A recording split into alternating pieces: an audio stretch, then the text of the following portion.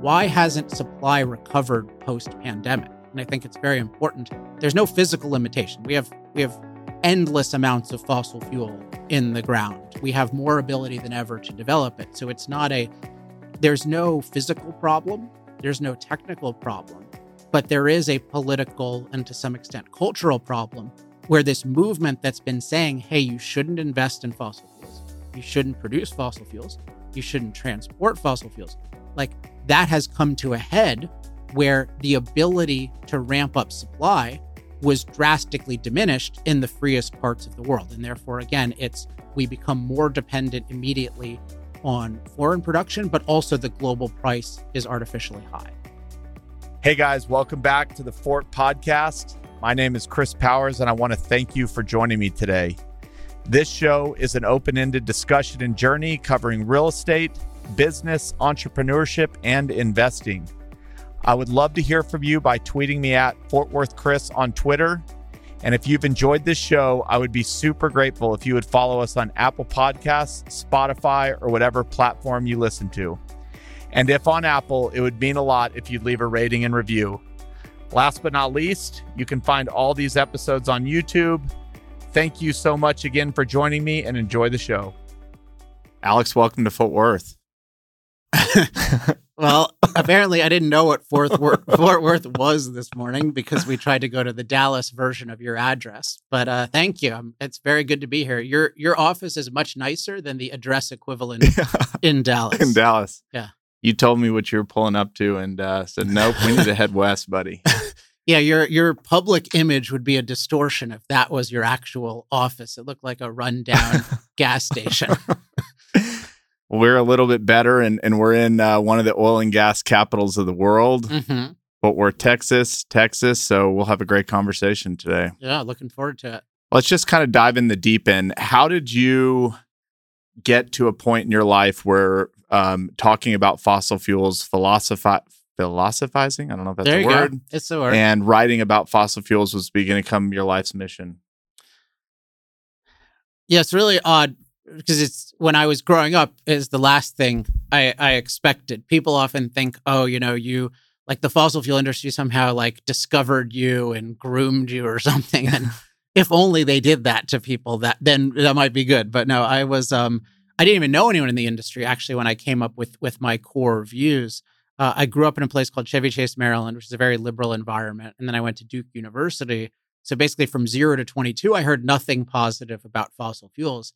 And really had no interest in energy at all. So it was a weird thing. But the thing I was obsessed with, starting at about age 15, was philosophy, which is really like, how do we think rationally about complex, controversial, confusing issues? That's at least one aspect.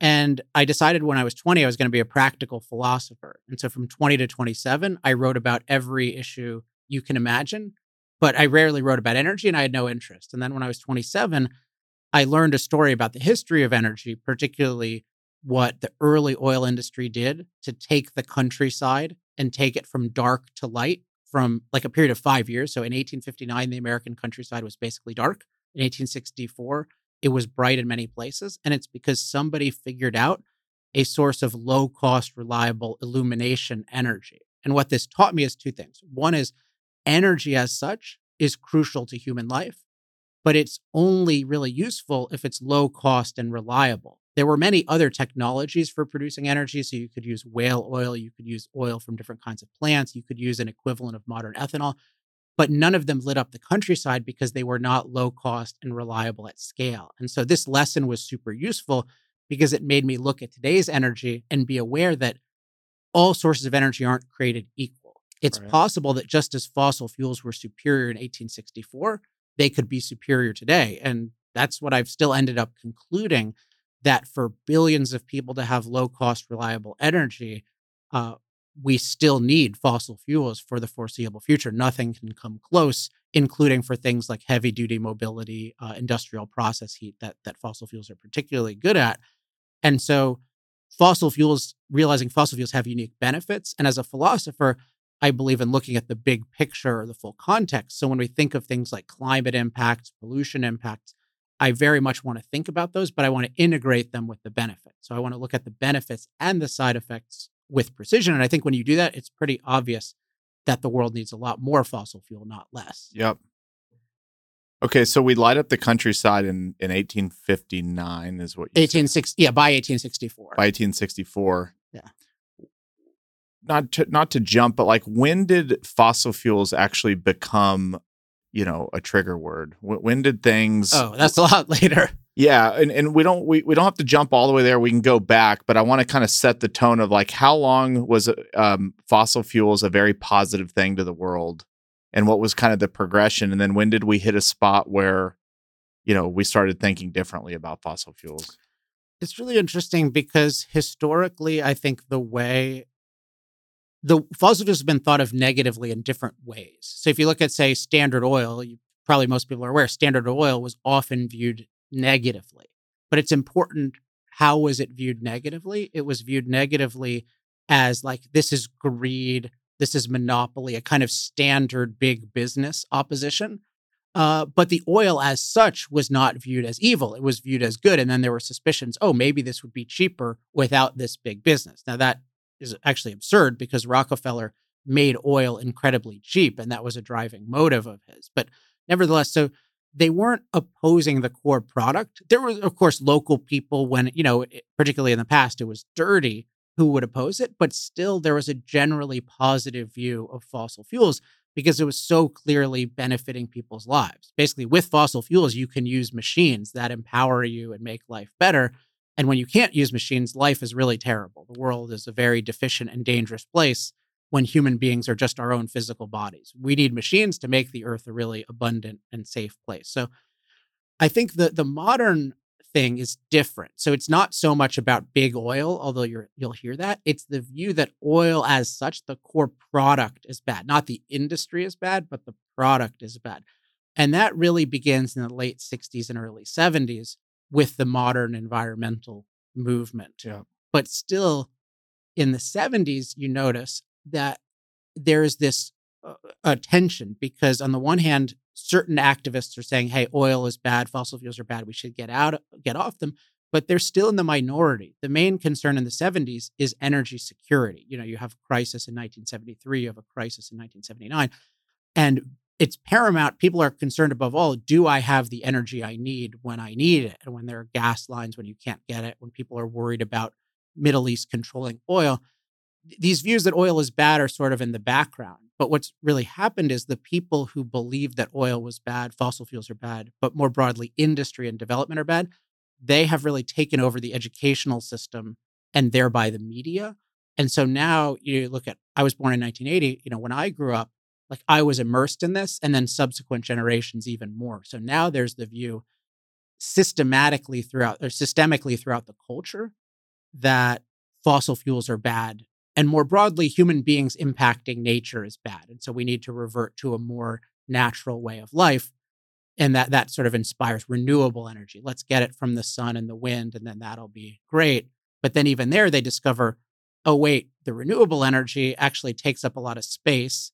And so that impacts nature. And then it requires a huge amount of mining, and that impacts nature. And it requires all these transmission lines, and that impacts nature. So then you're seeing now even opposition to that. So We've got this whole, the world has just gone from, I would say, a philosophy that it's generally good for human beings to impact nature to improve human life, to a philosophy where it's generally bad for humans to impact nature. And that's philosophically the core of what I'm fighting. I think it's good for us to impact nature so long as we do so intelligently. And I think if we have that philosophy, then it's pretty straightforward that fossil fuels are good. There's a lot I want to unpack there, but to finish on that, what you just said, we went from good to kind of bad, and I think about it as a circle. Does it get so bad that we start thinking about it as good again? Like, you can use that framework for lots of different things in life, but is your kind of thesis that we're going to learn how bad it is to not think it's good and then kind of come back around? I think there are tensions there because there are two things, at least, that are always at play. Sort of one is, what are the basic ideas that people have? And then what are the realities that they're experiencing? And both have an impact on each other. Like, experience can affect your basic ideas, but I think more often the basic ideas affect one's perception of reality. So I think a concrete example would be like the Texas blackouts last year. I think some people went to incredible lengths to blame those on fossil fuels and to say that wind and solar had nothing to do with it, even though if you look at places that like Alberta, Canada, during the Texas blackouts had worse weather, dominantly fossil fueled grid, and they had basically no problem at all. So it's not like fossil fuels can't deal with cold weather, but there was anyway. We could get into that, but I think my point is just that people had different pre-existing ideas about energy, and that largely informed their interpretation. So for some people, I think it changed their view or made them question their view. But for many people, they just use their views to, I would say, misinterpret or at least interpret it. So we're in a really fascinating time right now as we have this conversation, because I think we are, we haven't had a real energy crisis since the 70s. Yep. And interestingly, inflation is the same. So we haven't had any kind of noticeable inflation really since the 70s or the early 80s. And I think, my generation, I know history, so I'm aware of these things and they're real to me historically, but my generation and beyond, the fact that energy crisis can happen and the fact that inflation can happen, those were not real things until recently. Because it's like, oh yeah, they had gas lines in the 70s, but that won't happen. And so you can take actions that will logically lead to an energy crisis, but it doesn't feel like they will because you've never experienced it. And it's the same with inflation. You can inflate the currency and people are like, no, it's going to be different this time. And they have like modern monetary theory and all these kind of explanations of how this is different. It's an exception, but then it's not. The truths apply, but people don't have the experience for those truths to be as real to them and as powerful. But so now we have a situation where Europe is clearly incredibly weak in the face of Russia, which is a pretty weak country attacking Ukraine, because Russia controls their gas, particularly Germany's. And nobody in Germany is clamoring, oh, let's just get a bunch of solar panels and then we're going to be secure, or let's build some more. Like, nobody is saying that. They're saying we want fossil fuels. We need gas. The Biden administration, which started off with, I guarantee you we will end fossil fuel, is now saying that, hey, we have done nothing to restrict fossil fuel. We've been great for fossil fuel. Like, that shows you how much of an openness there is right now to fossil fuels being crucial. So we're at this key moment where the experiences are pointing toward we need a fossil future. And so I'm super excited about the opportunity to use that to change the idea. So it's a crucial moment where the dissonant experiences can lead people to change the ideas, but it's not inevitable. But if the people with the right ideas leverage that situation, then it enables it. It can happen much faster than even if this book had come out a year ago. Yep. When people thought fossil future, that's crazy. We're rapidly transitioning away. And I could show you concretely that wasn't true, but now it's real. People are like really afraid of losing fossil fuels. And so I'm not glad that that's the situation, but I'm glad that's the intellectual situation. Yep. Okay. You said one thing a little bit ago that I can't get out of my head before we move forward. You said, as humans, we need machines. Mm-hmm. And when the machines can't work and we can't get energy to run these machines and we're left to our own devices, things get chaotic. Yeah. Do you take that like a step deeper? What does that actually mean? Sure. Yeah. Well, I'm glad you picked up on that because that's like the most important point in the book. Yep. Actually. So I think of it in terms of, we often talk about fossil fuels and climate impacts in terms of the world is going to become unlivable. Like, you have AOC had that quote in 2018 or 2019 about, like, scientists are telling us the world is going to end in 12 years and you're worried about the cost. And so the idea is that climate change is an existential issue. Like, it affects the very livability of the world, whereas the cost, like the price of energy, that's like a trivial consideration. Who cares about that? And my view is the exact opposite. The cost of energy determines the livability of the world. And so Chapter 4 of the book is the longest by far. It's called Our Unnaturally Livable Fossil Fueled World. And it basically says, like, what is a livable world? A livable world is basically a world where human beings, with our limited time and effort, can have an abundant and safe and opportunity-filled life. That's what it means. And the point is, naturally, the world is not an abundant and safe place. It's a deficient and dangerous place. Like, we don't have much available food. We don't have much available water. And we have many threats to our lives, both deliberate threats in the form of organisms that are actively trying to destroy us, And then we have inanimate threats like climate, which has been a massive threat historically. So how do we overcome that threat? Well, basically, we have to produce values to make the world more abundant and more safe. So you have to produce food, clothing, shelter, but these all have to be produced. They're not naturally there. And then, so the world is dangerous and deficient and dangerous. That's problem one. But then problem two is when we try to produce, we are very physically weak.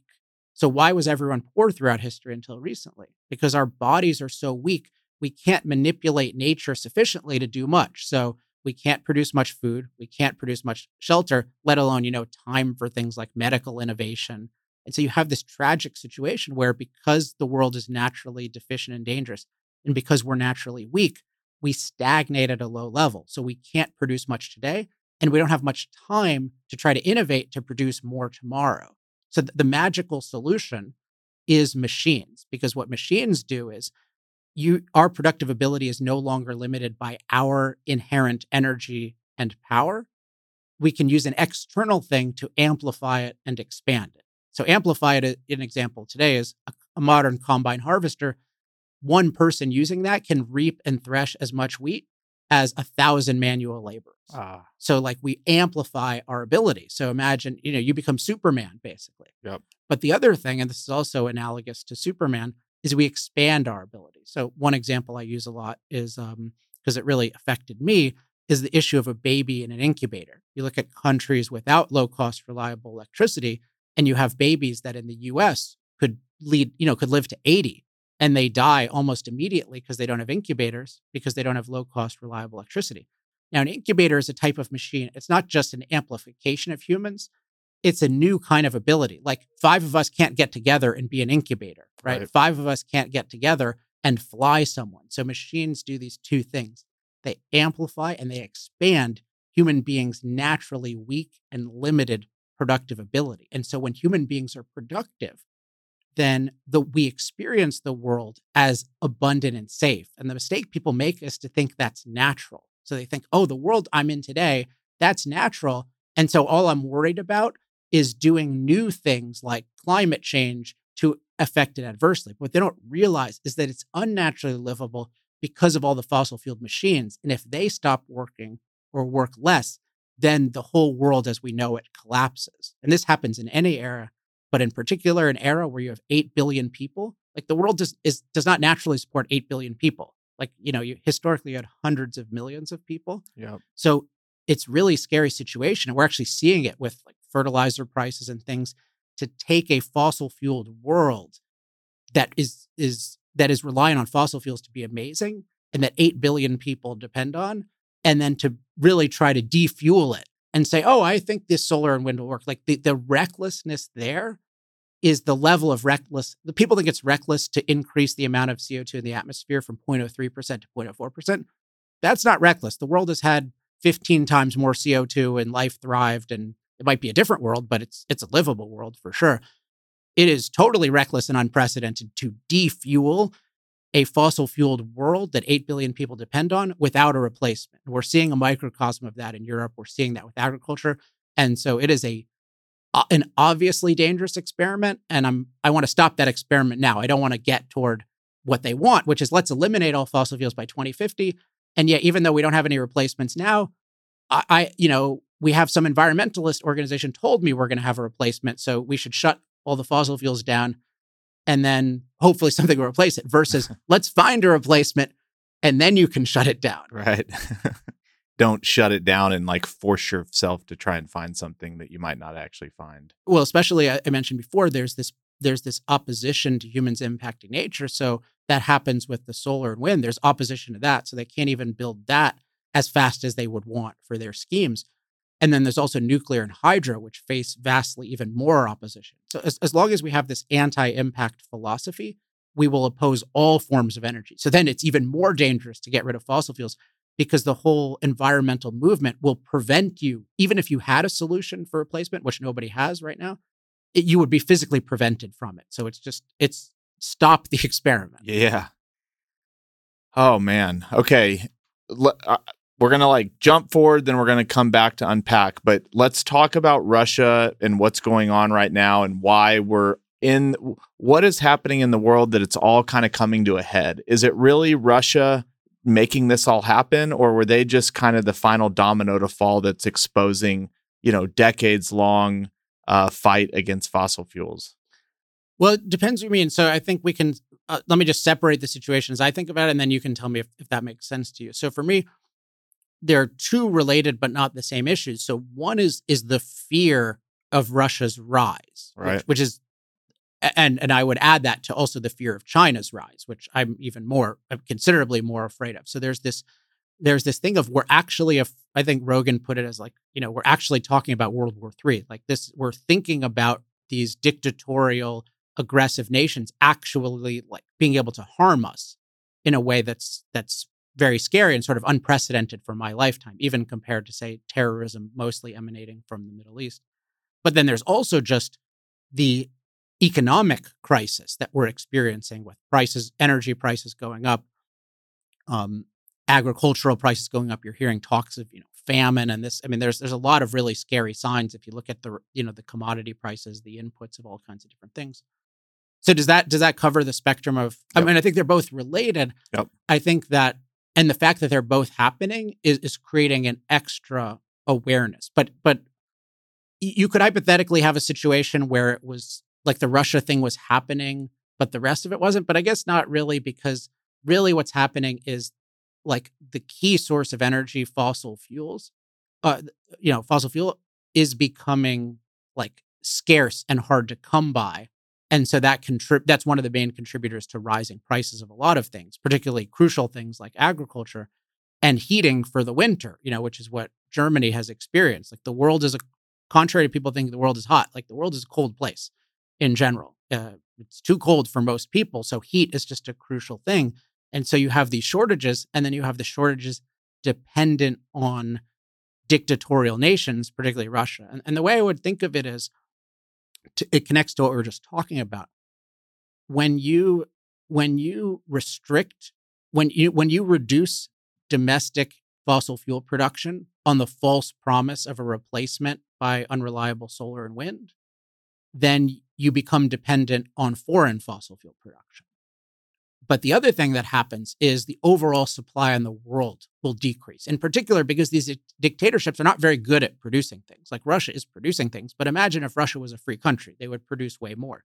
So there are these two dynamics where you become dependent on the dictatorial nations, and the overall supply of it is lower. And so I don't think either of these is sufficiently acknowledged, but the second one in particular, I don't think people get.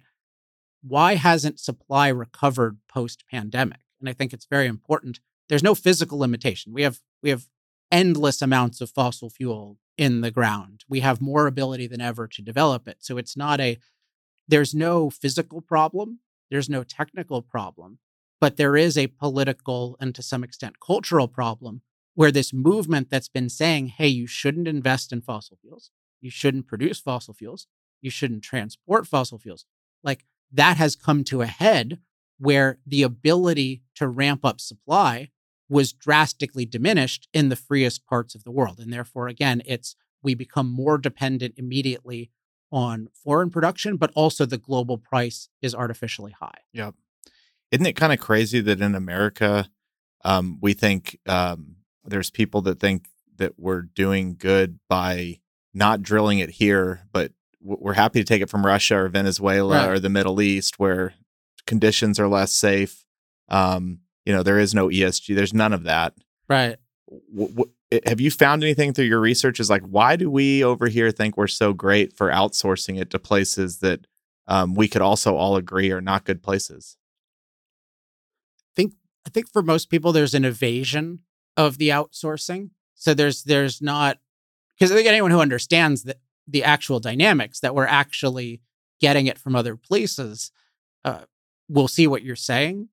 But what happens is we're told, and we were particularly told in years past, hey, we're in an energy transition. We're using a lot of solar and wind. So people just don't have an objective sense of how much these things have penetrated. Yeah. So I think a lot of people would think, oh yeah, like 30 or 40% of our energy is coming from solar and wind, and it's greater, and like around 4%. And then a little over 10% of electricity. And it's totally dependent on mostly fossil fuels to handle the ups and downs and disappearances of solar and wind. But so if you falsely think that reducing domestic fossil fuel production leads to replacing it with solar and wind, then then it doesn't see that, you don't see that dissonance. So you don't see, oh yeah, New England, prevented pipelines to the point where in 2018 they're importing gas on a tanker from Russia. Like to that extent, like we're doing these crazy things. And the other thing that there's no awareness of is where the solar and wind come from. Now, I think the fundamental problem of those is they're not cost effective because they're fundamentally unreliable. So you not only have to build them and the infrastructure around them, you still need the same reliable energy infrastructure to support them 24/7. So that's the fundamental problem. But the other thing that's crucial if you're talking about security and even environmental practices is they are overwhelmingly controlled by foreign places, particularly China. China controls the entire solar, wind, and battery supply chain, and also many other crucial supply chains, even if we don't use solar and wind. And so our dependence on China for solar and wind is incomparably greater than our dependence on the Middle East or Russia for fossil fuels. And there's not that awareness ever. One thing I think about a lot is just so much of what's effective is just naming the full reality clearly. So if people have a full picture of how the world actually works, and when we reduce production here, that doesn't reduce production around the world much, but it increases production in places that have hostility and that have bad environmental and human rights practices, including in the case of China, literal slave labor. Yep.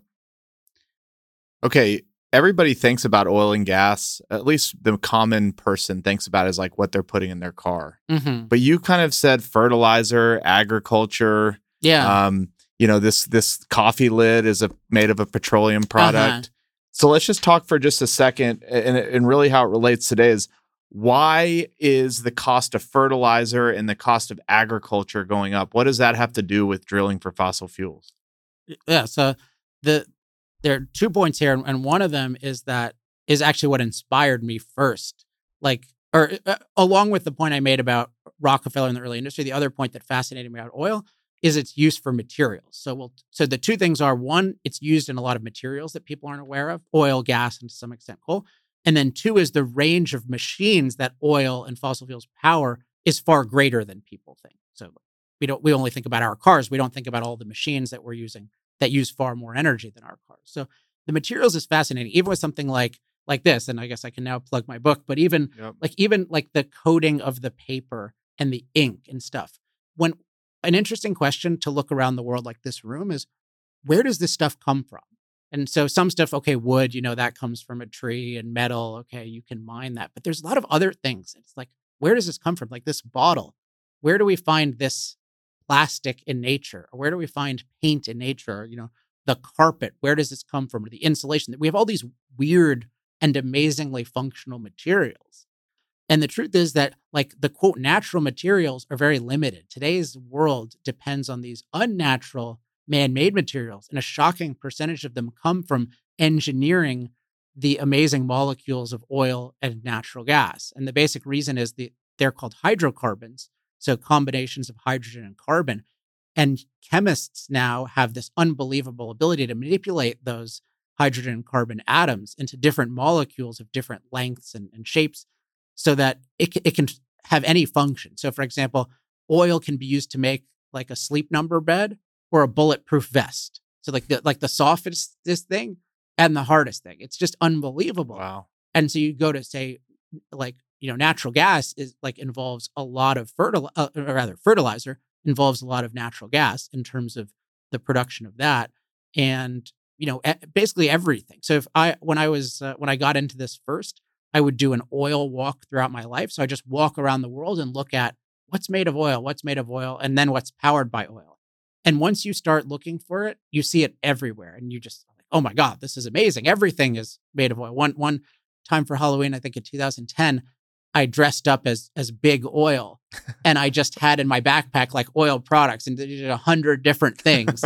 Everything is made of oil. So all my friends permanently got exposed to this viewpoint. And I think it was helpful. So that's one thing, is just that so many materials are made of oil and gas that are vital that we don't think about. And so when the price of those go up and the availability goes down, that means the price and availability of everything else goes up and down, just Got in it. terms of the materials. And it's even more true though for the energy. So energy is what powers the machines that improve our lives. And everything we use, everything we produce involves using machines. So the price of energy determines the price of everything. When the price of energy goes up, the price of everything goes up. So agriculture is an example. It's not just we use oil to drive to the grocery store to get our food. No, you use oil to power the combine harvester that is reaping and threshing the wheat. You use more broadly energy to power the refrigerators, in your home. And not only that, but you use it to power all the machines that build the machine. So all the machines that mined the materials for the harvester, all the machines that process the materials, all the machines that transported the materials, all the machines that assembled it. Like, we use machines in the entire supply chain, and every machine uses energy. So when the price of energy goes up, again, the price of everything goes up. And it's a huge service to people to make them see, I'm not, as you said, I'm not just using oil, putting it in my car. Actually, my car often has more oil in it. The materials of the car often have more oil than fits in the gas tank. Like, it's that significant. Wow.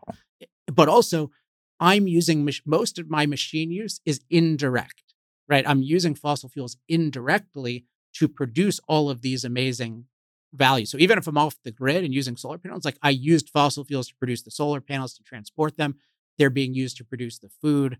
And if you have that perspective, then you really become rightly excited about energy becoming cheaper and more available, and you become rightly afraid about it becoming more expensive and less available. Got it. All right, now we're going to go back to the 70s, and kind of, I want to spend the next, X amount of minutes on how this narrative kind of built and how we got there. Mm-hmm. And when we did our pre-call, you gave me, I think we can start it with, we need to stop ignoring the benefits and only focusing on the negatives. And then you said an example with like the polio vaccine. Uh-huh. So let's just start with kind of that. And then I want to go to the 60s or the 70s, whenever you mentioned when the narrative started to shift. Who started this movement, and how has it been building? Got it. So the point about the benefits and the side effects, I call this, like, my technical term is full context evaluation. So when you're looking at any decision, you need to look at your different options. You need to look at the full benefits and full side effects of them. So example, like, you have polio epidemic and they create a polio vaccine. So you need to look at, okay, what happens if I don't use this vaccine? And then if I do use this vaccine, what are the benefits and what are the side effects? And so if it can give me sterilizing immunity against polio, but there are these risks of other things, it's probably worth it given the scourge of polio. And so this is a decision we make every time we pick a prescription drug. But anytime we really do anything, we're deciding, broadly, the positives outweigh the negatives. And what I find very interesting and disturbing, and this really motivated me to write about this issue, is that we don't do this at all when we think about oil and more broadly fossil fuels. So let's take agriculture. We're taught to think, hey, what's going to happen to agriculture if the world gets 1 degree warmer? Like, is that going to make certain people relocate agriculture? Is that going to mean more drought in different places? We can talk about the details there, but the point is, people are looking for an adverse side effect. But you almost never hear what's going to happen to fertilizer prices, what's going to happen to the cost of agricultural equipment. And what we're seeing right now, that is a drastic thing. So actually, the benefits of fossil fuels for agriculture are totally life and death for billions of people. And it's actually pretty implausible that they could cause an amount of warming that would be a problem, in particular because a warmer world is generally more conducive to agriculture. Yeah. And also a warmer world involves more CO2, which significantly helps agriculture. That's why greenhouse growers pay money to make their CO2 3 times the level of CO2 that's supposedly too high, right? So CO2 is incredible for plant growth, for many types of plant growth. So yeah, you could have, just to give my view, like, you could definitely have some agriculture needs to relocate, but in general, you'd expect it to be better. And certainly it's incomparably better than losing the energy that makes modern agriculture. Like, that actually makes the world unlivable. So this is an example where we are ignoring the benefits of fossil fuels. And I would argue not just focusing on the side effects, but catastrophizing them. So catastrophizing, I use this term a lot, means that you overstate the negatives, including you deny our ability to mitigate or reduce those negatives. So you act like, oh, we're going to have this coffee. They can't grow it here, but you'll ignore, okay, but they can grow it some other place. It's not that big a deal. We move agriculture all the time anyway. So what I argue is that modern thinking about fossil fuels involves ignoring, instead of full context evaluation, it involves ignoring the benefits and catastrophizing the side effects. And if you did that in the realm of medicine, you would never use, you would forego antibiotics that were good for you, vaccines that were good for you, the use of hospitals, anything, because everything has side effects. And so if you ignore the benefits and catastrophize the side effects, then you would make deadly decisions. And that, I think, is what we're doing in energy.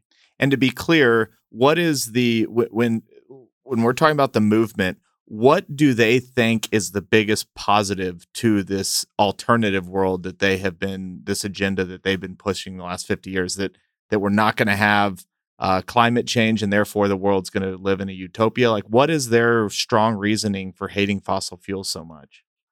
Yeah. So when we say they, I think you're focusing on this, and I'm definitely focusing on this, like the leadership. So I'd say the leadership of the modern environmental movement, which is very different from the person who just buys a Tesla because they're thinking, oh, this is a good thing. Although I'll argue that many people who are doing that are having their thinking and actions distorted in a way that they would not be happy with if they understood We're going to talk the about full that. implications.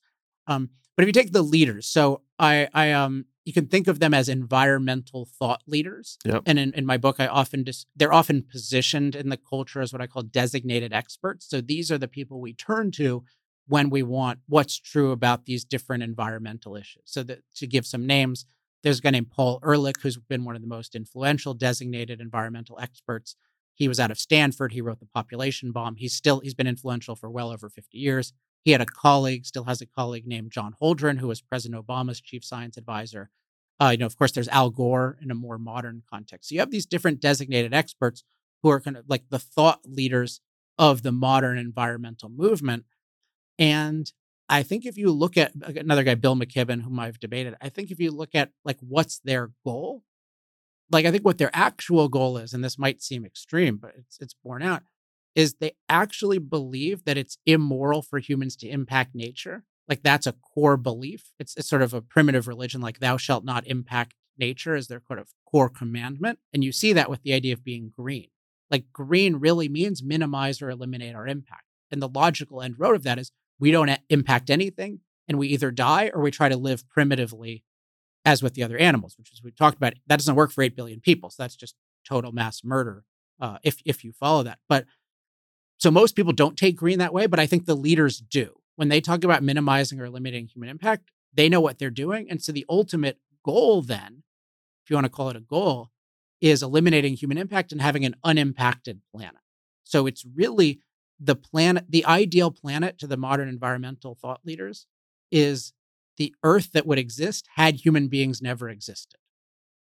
Like I think of that as apocalyptic, but I think, when people talk about like we've destroyed the environment, destroyed the planet, even though it's way better for us now, what they're implying is the best planet is the one where human beings had never been here, where we had no impact. I mean, that's really the logic. So I think it's important, but it's sort of funny, but you see it. Like here's an example that's easier to show with climate.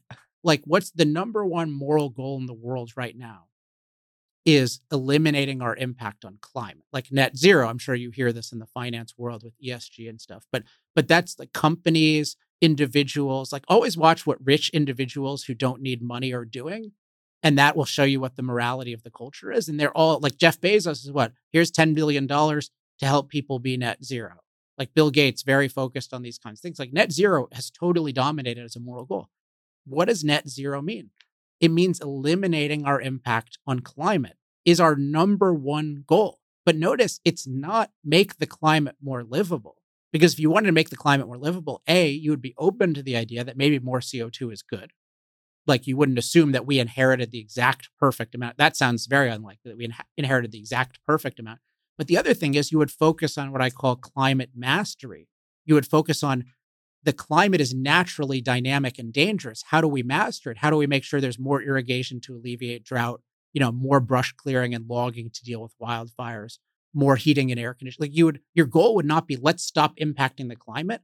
It would be let's have a livable climate, which involves a lot of energy. So it's a microcosm of the actual climate goal is the climate that would exist had human beings never existed. Yep. So that is, I just want to stress, and this is a mainstream goal. So this is an instance in where it's an anti-human goal that's mainstream. Most people don't think it's anti-human, but it is anti-human. So I just want to establish why, at least indicate why I think the leaders really do believe in an unimpacted planet where they want to eliminate human impact as much as they can get away with. And I'm not trying to ask a zinger here, but because you've probably, what a lot of people see on social media is they'll see like Leonardo DiCaprio thinks he's some environmentalist, and then they'll show his huge private plane. Right.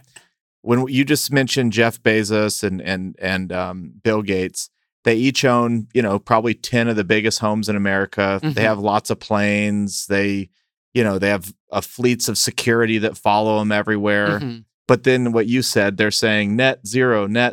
Right. I don't really know if this is a question. I think we both kind of know what I just described, but like, how does anybody take them seriously? Yeah. And there's like, how do people take them seriously, but also sort of what's going on in their head? Because these are very smart. That's maybe the question. They're very smart people. So, well, I think so part of it is those guys do not embrace the full anti-human implications of the idea. They have been sold on or sold themselves on the idea that we can have this amazing modern world and just not have any CO2 emissions very, very quickly. And so they're acting like there's no tension between, modern prosperity, let alone their 100x prosperity that they're not just in their bank accounts, but that they're experiencing. Right? Look at the amount of energy that is involved in Jeff Bezos' life. Yeah. I mean, even like that's a multiple of most wealthy people. Look, I totally think he deserves it. I think he's a productive hero, but there is that dissonance. So there's the thing of they're sold on this broader idea that, there's no conflict between this and human life, even though it's like super apparent even more that there is, right? Because even like people in Europe can't even get their basic gas without fear, let alone live a lifestyle like Bezos. And they should ask, like, if I have so much money, why don't I lead? Like, why don't I lead a carbon-free life? If that's more expensive, why don't I just do? And this leads to the other thing, which is offsets, which you probably hear about in the financial world, which is, what they call carbon offsets or CO2 offsets. So this is the idea that, okay, I'm going to emit, the amount of CO2 as a small town, but then I am also going to pay to capture that by planting more trees or more mangroves, or I'm going to support I'm going to take some place that was planning to burn coal, and then I'm going to build them some windmills. And so I'm adding all the CO2 to the atmosphere, but then I'm also subtracting it. So my conscience is clean. Why are you laughing at that? Because I just don't believe it. Why don't you believe it? Well, because we haven't even talked yet about what it costs to build windmills, and windmills can't produce, these water bottles. It's not a 1-for-1. The replacing an oil well with a windmill, as far as I know, and I'm not the expert, you are, is not a fair trade. Yeah, it's not even close to a fair trade. I can't build this table with a windmill. I can't make those lights. Johnny can't get that sweet hair gel he has in his hair with a windmill. And I just think it's a farce. Now that's an opinion, and but I agree. I agree with that, and I'll add one other thing to it, which to me is the main thing with the offsets, which is CO2 emissions is a global issue, and it's very important to recognize that. Like, that also means like if we, the U.S., reduce our emissions, but China increases theirs, then you haven't accomplished anything. And while you're going on this, will you just, if you have the data point, are we even close to as hot in the world as we've ever been in historical times? Like when we say global emissions is an issue, is like an issue compared to what? Yeah, so I would say we are warmer than we have been in the last 200 years. Okay, that's pretty well established, but it's pretty like it's a degree Celsius, about 2 degrees Fahrenheit. So these are very small numbers, and I think it's true, but we have pretty poor measurements. So if somebody could conceivably, they could say it's only warmed half a degree, and I wouldn't be surprised. But I do think it's warmer now than it's been in the last 200 years. Okay. There's questions of, is it warmer now than it was in the Middle Ages? And it's really hard to know the temperatures of the past, and we have very limited data and that kind of thing. But I think the important thing is that, the amount of CO2, both the amount of CO2 in the atmosphere And the average temperature around the world, given historical records, is very low today, given history. If you look at other periods of Earth where life thrived, and we're the most adaptable species. So the fact that we weren't around X number of years ago doesn't mean we couldn't have been around, Right. in particular because we're a tropical species. So we are unnaturally living away from the equator. Like Right. we're a tropical. So, the way it works is that more CO2 and certainly more warmth tends to make the Earth more tropical. It's not that the equator warms a ton, it's that the poles warm a lot. That's why the Earth was ice-free for so much of its history. You have palm trees on the North Pole and South Pole. So, we could live totally fine on the Earth if it was ice-free. I'm not saying I want that, and there's no real possibility of getting there. It would just be, the only thing you'd be concerned about is the transition. Is the transition disruptive? But this idea of the Earth is going to be overheated, like this is all just nonsense and a fallacy. So it's important when we're looking at CO2 and temperature to look at, okay, yeah, the Earth can become more tropical, and I would say quite slowly, but it's not like any apocalypse. It's actually probably, in general, it's better for it to be more tropical Right. For us. So, and when people say unprecedented, like I got in this thing with Bernie Sanders where he said, like, they had said, this is the hottest July on record. And then he said, this is the hottest July in the history of the planet. And I'm like, what the hell are you talking about? Like, it used to be 25 degrees Fahrenheit warmer for, 100 million years.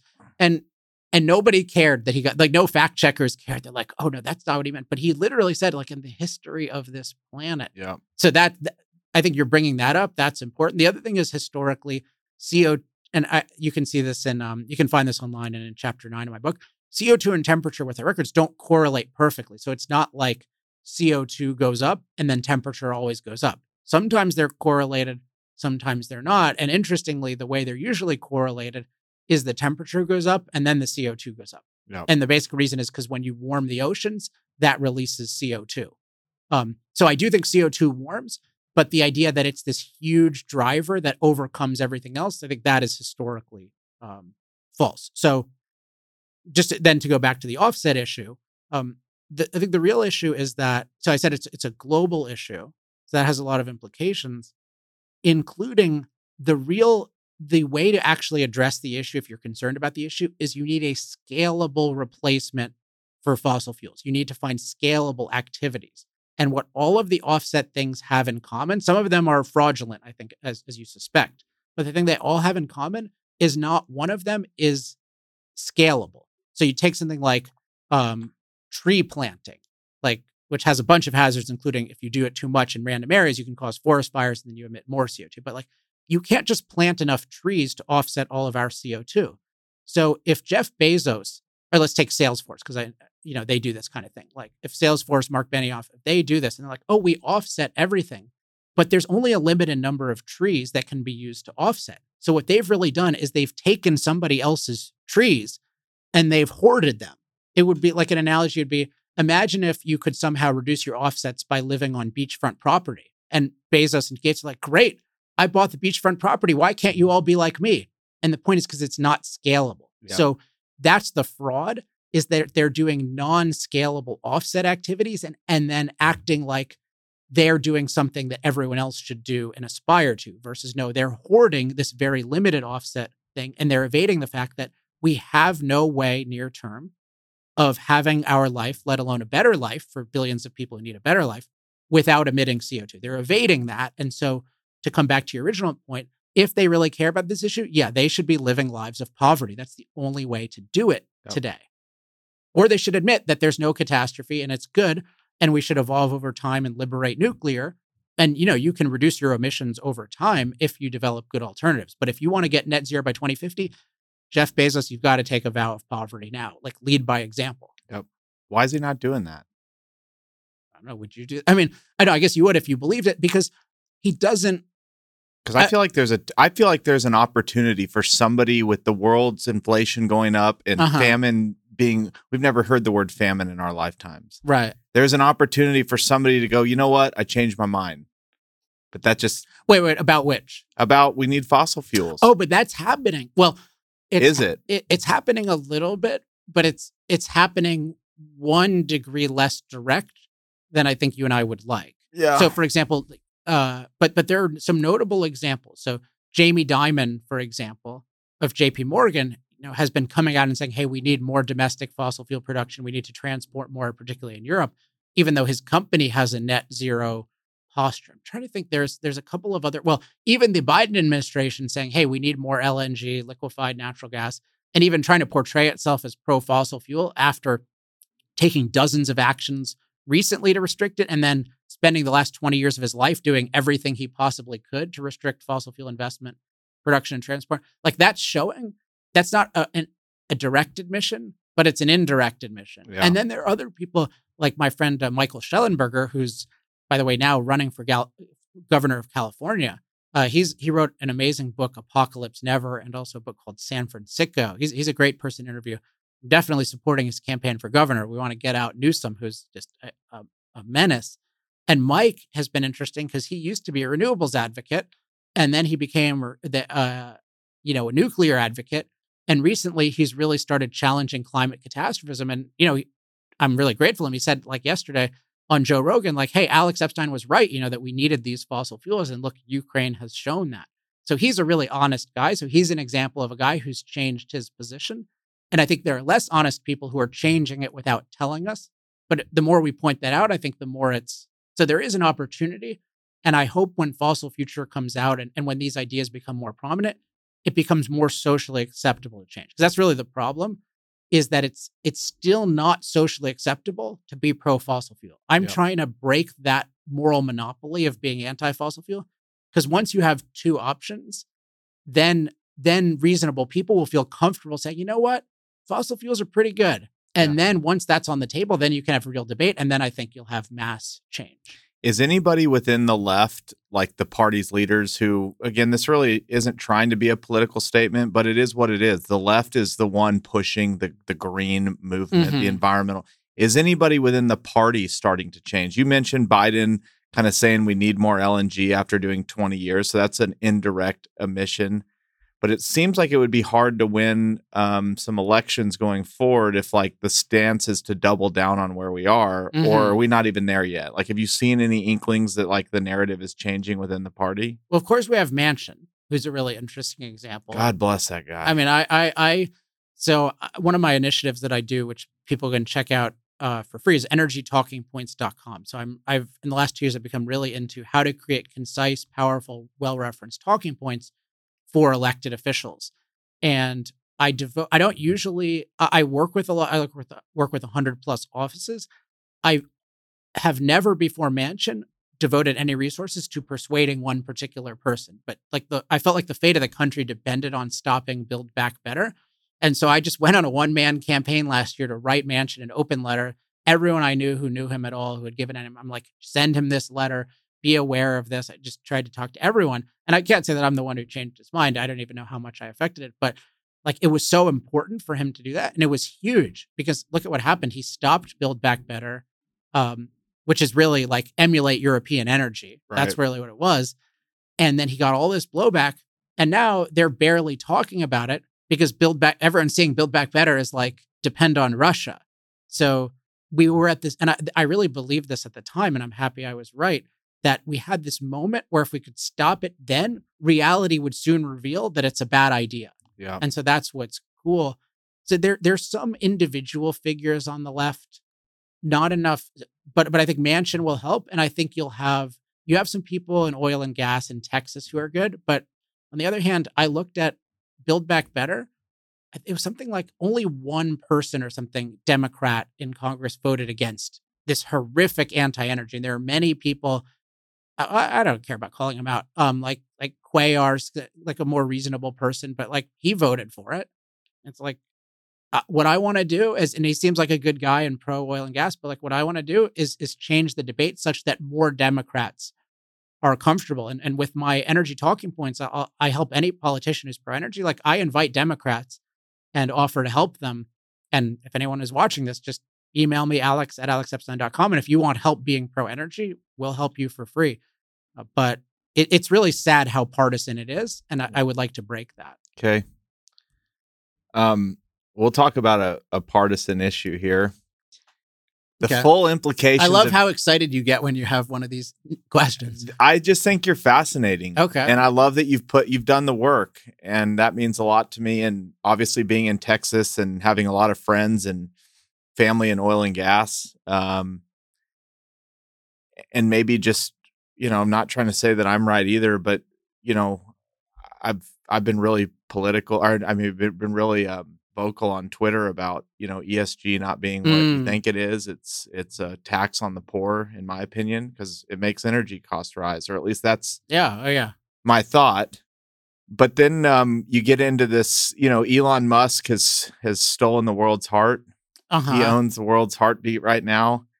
Even he's come out and said we need to start drilling oil and gas like never before. Oh, that was the one. Thank you for reminding me. Of course, that's the one that I was thinking. Well, that is the biggest sign of leadership to me, is when you're able to say something that is a change of mind or not with your narrative. Mm-hmm. But the out of touch folks on the media would say, well, look, if you don't have an electric car, you wouldn't be, if you had an electric car, you wouldn't be worried about gas prices because you have an electric car. Let's spend some time. What are the implications of actually owning an EV? How well, is it more of a virtue signal? Are you really saving the world by driving an electric vehicle? Yeah, great subject. So just let me comment quickly on Elon. So it's good that he said that, but he's spent the last 15 years of his life doing things that directly and indirectly oppose investment in, like oil investment, fossil fuel production, fossil fuel transport. So I'm not that thrilled. Like, basically what's happened is people have taken these actions that will obviously put us in a costly and precarious state. And now that it has put us in a costly and precarious state, they're like, oh yeah, we need more oil. But you can't make policy that way. Like, energy to be low cost and reliable requires smart people investing in it and planning it over decades. I wish we had the country now. We used to be 100-year contracts. Like, I don't think you could do that anymore because all these arbitrary agencies can do whatever they want to us. So Musk has helped create the situation. And so to say, let's immediately change it, it's hard to do. And it's impossible to do in terms of solving the problem directly. So I think it's good to play the blame game in terms of the people who have stopped the long-term activities necessary to have low-cost, reliable energy in abundance. Okay, so to take the EV thing, like, EVs are they're a plausible alternative to gasoline vehicles that I think already for some people are superior. And for most people, I think are clearly inferior right now. If you look at cost effectiveness, and both cost effectiveness is a word I use a lot, and it's very important because it captures what it costs and then what the effect of using it is. And so with EVs, they have a lot of issues around effectiveness, including range, how long it takes to charge, how well it does in really warm weather, how well it does in cold weather. Like, they're not they don't have the same versatility and functionality right now that gasoline cars do for most people, and they cost more money. There's been a lot of hype about how rapidly they're declining in price. That hasn't really happened in practice. And so here's what's so offensive about this comment about, oh, if you had an electric car, you wouldn't have to worry about this right now. I mean, you could just buy the same. Let's imagine a fully functioning solar battery installation cost $1 million. And you said, and then other people didn't have it. And you said, oh, you wouldn't have blackouts right now if you had my $1 million installation. Okay, but that doesn't, what is that going to, how does a poor person deal with it? They can't afford the $1 million installation, and they can't afford many EVs because they're still more expensive. The reason they got the gasoline vehicle is because it was more cost effective, including less expensive. So you shouldn't be gleeful about the rise of oil prices and gasoline prices. You should focus on lowering those so these people can once again have this low cost option, especially because there is no physical or technical reason for the price to be as high as it is. It can go down if we had more production. So it's a total cop-out by these people who made poor and middle-class people's lives more expensive to say, why don't you do this rich thing? But then also, this rich thing involves oil and coal and gas. What do you think makes the cars? What powers the cars? And also, the same movement that's restricting oil production is restricting the availability of reliable electricity. What happens when you have total dependence on an electric grid that is decreasing in its ability to provide electricity rather than drastically increasing? Like, the ultimate headline on this from the Babylon Bee was, I don't have it exactly, but basically, governor mandates electric cars in a state without electricity. Yeah. That's basically what this, but they're calling like, let's become super dependent on the grid for our cars. Let's buy these more expensive cars and become incredibly dependent on the grid while we reduce the availability of electricity on the grid. So it's just such a callous thing and such an ignorant thing. And then also the energy security. They say, oh, well, we'd be so secure. You would not be secure if your entire source of energy depends on China. Yep. Who benefits from all this? Like if the green movement actually, like, who is benefiting on this side? Is it politicians winning votes? Mm-hmm. We didn't get to talk about Larry Fink and BlackRock. He says, like, I'm going to force things to happen. Right. Who is actually benefiting from any of this? Now, I know we're now, as we sit here today, had we done this podcast maybe 3 years ago when energy prices were low, mm-hmm. It might have had a different tone, but look, we're in the thick of it. Like, who's benefiting from all this right now, from doubling down on this message? I'll amplify your question by saying, like, what humans benefit from an anti-human movement? Because I'm arguing it's an anti-human movement that believes that our impact is evil and should be eliminated, which means that ultimately lots of people need to die a lot earlier. I mean, ultimately it's population reduction, which the environmental movement, they used to be very explicit. We want fewer people and we want less technology, and that didn't go over well. Yeah. So they have all the same policies, but they say, oh no, we don't really have to kill all these people. We just need less impact. But if somebody said, hey, I want to eliminate bear impact, that means they want to kill bears. If they say I want to minimize human impact, that means they want to minimize humans. There's no other way. So who benefits from an anti-human movement? Well, I think with any moral movement, pro-human or anti-human, there are all kinds of people in the culture benefit in terms of money and status from participating in it. So let's take status first, because I think that's more powerful and less acknowledged. So you take Larry Fink. Like, okay, Larry Fink, I don't know, what does he have? I forget his net worth, but let's just say it's $1 billion now. Probably more now. But okay, if he wants to elevate himself socially, which I'm not saying he should think that way, but I think many people do think that way, is getting more money really going to help him? Or is being viewed as a savior of the world going to help him? I mean, we have all these superhero movies, like people, like he can basically be Thor, right? Or Iron Man. He's saving the world. So you have all of these people who have a lot of money and they like the status that comes from saving the world from fossil fuels and more broadly from allegedly excessive human impact. So that's part of it. Then you also have politicians, and some of them like the idea that people who believe in unlimited or at least dramatically increased government control, they like the idea that every machine that we use is something that needs to be controlled by the government because it emits evil CO2. So it's a brilliant thing to find an emission that is, of course, it's even when we breathe, right? But it's like our machine, every machine. So every economic activity in the world involves CO2. So therefore they get to control that. If you have power lust, that's a very exciting thing. If you look at the general population, the status thing also applies because it is I'm trying to change this, but it's still currently a free source of status to, quote, care about climate change or support renewable energy. You don't have to accomplish anything. You just need to say, hey, I'm against fossil fuels, and you get a little halo over your head. Yeah. So imagine, and this is, I think, a big motivator of things. Like it's sort of this envy and desire for unearned status. So you think about, like, most people who build things, and I take it that's what you like to do, and it's what I like to, like, actually build new value in the world. Like, we get our self-esteem or part of it from, like, hey, I saw, I had this idea of value that could exist, and I worked hard and I created it, and people are benefiting from it. It was enjoyable to create, and it's doing good. But a lot of people see productive people and they say, like, they feel inferior about it. This is true of a lot of intellectuals, especially. And what modern environmentalism does is it gives them a free way of being superior. Because, like, those industrialists, if we're to let's just take the oil people, like, those people who seem superior to me, they're actually evil. They're inferior to me because they're impacting the planet, and that's bad, and they're causing climate change, and I'm good because I'm against them. And the perfect archetype of this is climate rallies, which there's some footage of me. If people look up People's Climate March on YouTube, there's me at the biggest climate rally in history in New York City, holding up an I love fossil fuels sign and just chatting with people in the middle of New York City.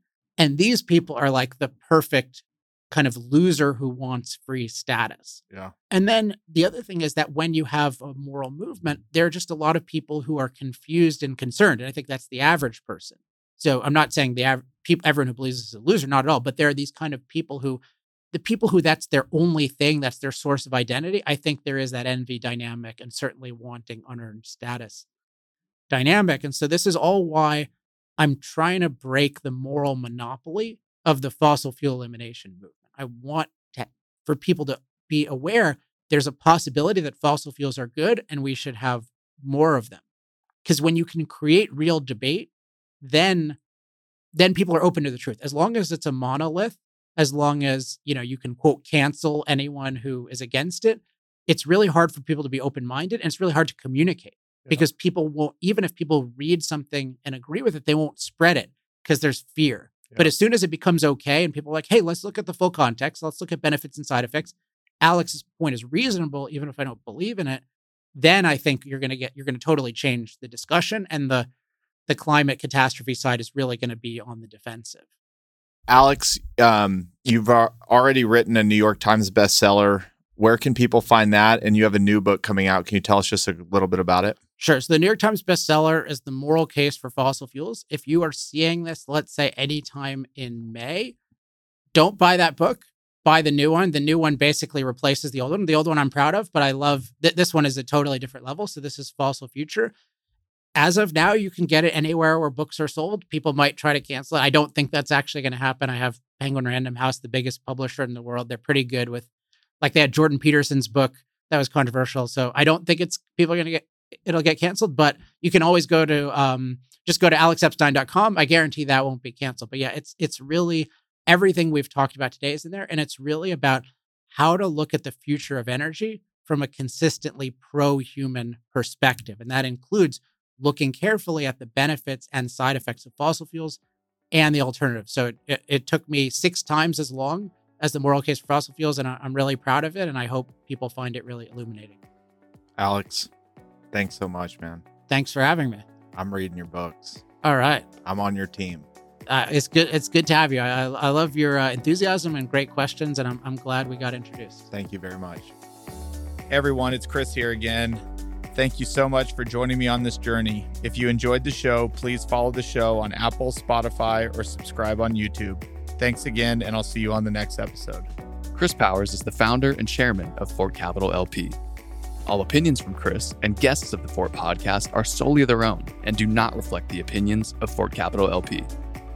This podcast is for informational purposes only and should not be relied upon for real estate or investment decisions. The Fort with Chris Powers is produced by Straight Up Podcasts.